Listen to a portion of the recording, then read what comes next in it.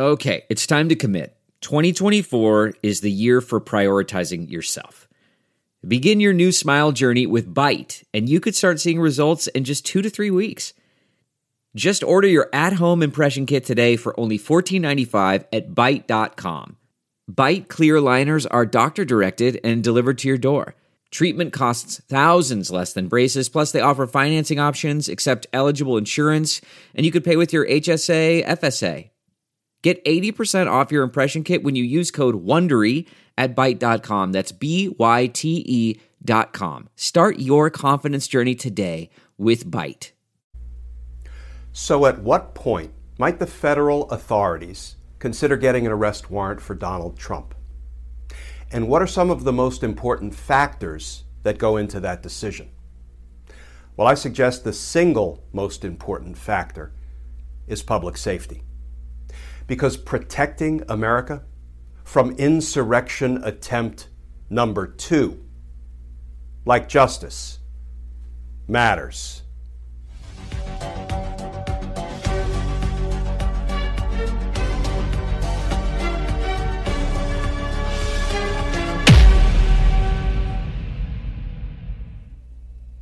Hey all, Glenn Kirshner here. So, as the criminal investigation into the insurrection at the U.S. Capitol continues, Donald Trump is in Florida playing golf and plotting his revenge. You know, we've seen some chatter recently about how Donald Trump might try to set himself up as some kind of a parallel president, you know, with Mar-a-Lago being the White House South.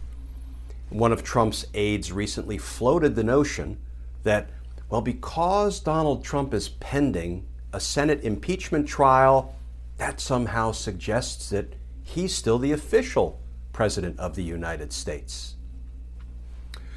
Look, we can all safely assume that Donald Trump is being criminally investigated by the U.S. Attorney's Office for the District of Columbia, my former professional home for decades, as part of the larger insurrection investigation. And frankly, part of that investigation into Donald Trump is probably covert. Why do I say that? Well, first of all, Donald Trump is not exactly careful or circumspect when he's talking on the phone or otherwise running his mouth. And let me tell you, I, for one, as a former 30-year prosecutor, used to love a good covert investigation. Let's talk for a minute about covert investigations.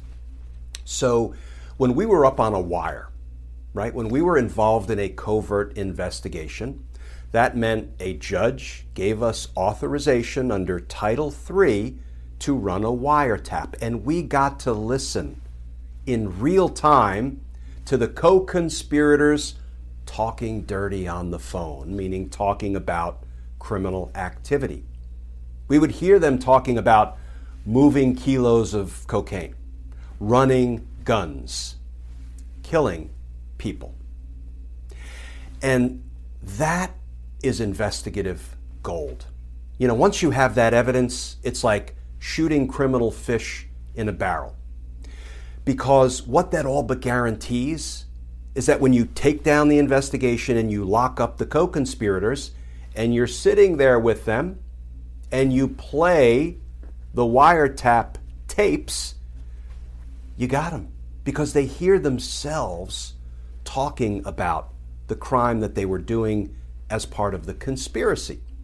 And then it's easy to flip them against the bigger fish. Negotiate a plea and cooperation agreement, turn them into cooperating witnesses, and get them to testify truthfully about their co-conspirators. And that's the way you work your way up the criminal food chain to the bigger fish, to the kingpin, to the head of the conspiracy, to the RICO boss. But here's the thing, folks. When we're involved in undercover operations, investigations, and we're listening to these co-conspirators talk about the kilos of coke they're moving, and the guns they're running, and the people that they are hurting or intending to hurt, then we have to assess every day. We have to assess and reassess and reassess. I don't know if that's a thing, but we have to assess the public safety implications by continuing to investigate in a covert capacity, because these co-conspirators are continuing to do crime. So we always have to be mindful of the threat to public safety and make the takedown decision based on public safety concerns. When are we going to make the arrests? When are we going to take down the investigation and lock everybody up, everybody that we can prove was involved in criminal activity, including if that criminal activity is plotting an insurrection or a second insurrection? So that brings us to Donald Trump. The public safety implications of letting Donald Trump run wild in Florida, plotting and scheming, after we know he incited insurrection number 1, the public safety implications are pretty dire.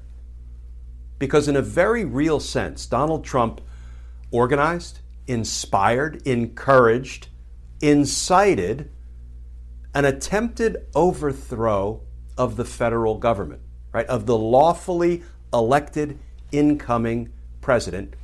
And it sure looks like he may be plotting and scheming and positioning himself to try it again.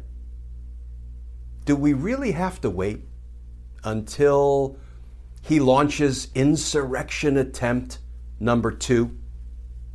Last time I checked, there is no law that says, there must be 2 insurrection attempts or maybe a hat trick of insurrection attempts before we can lock up a criminal former president for trying to overthrow the government. At what point do the federal law enforcement authorities move out in the name of public safety?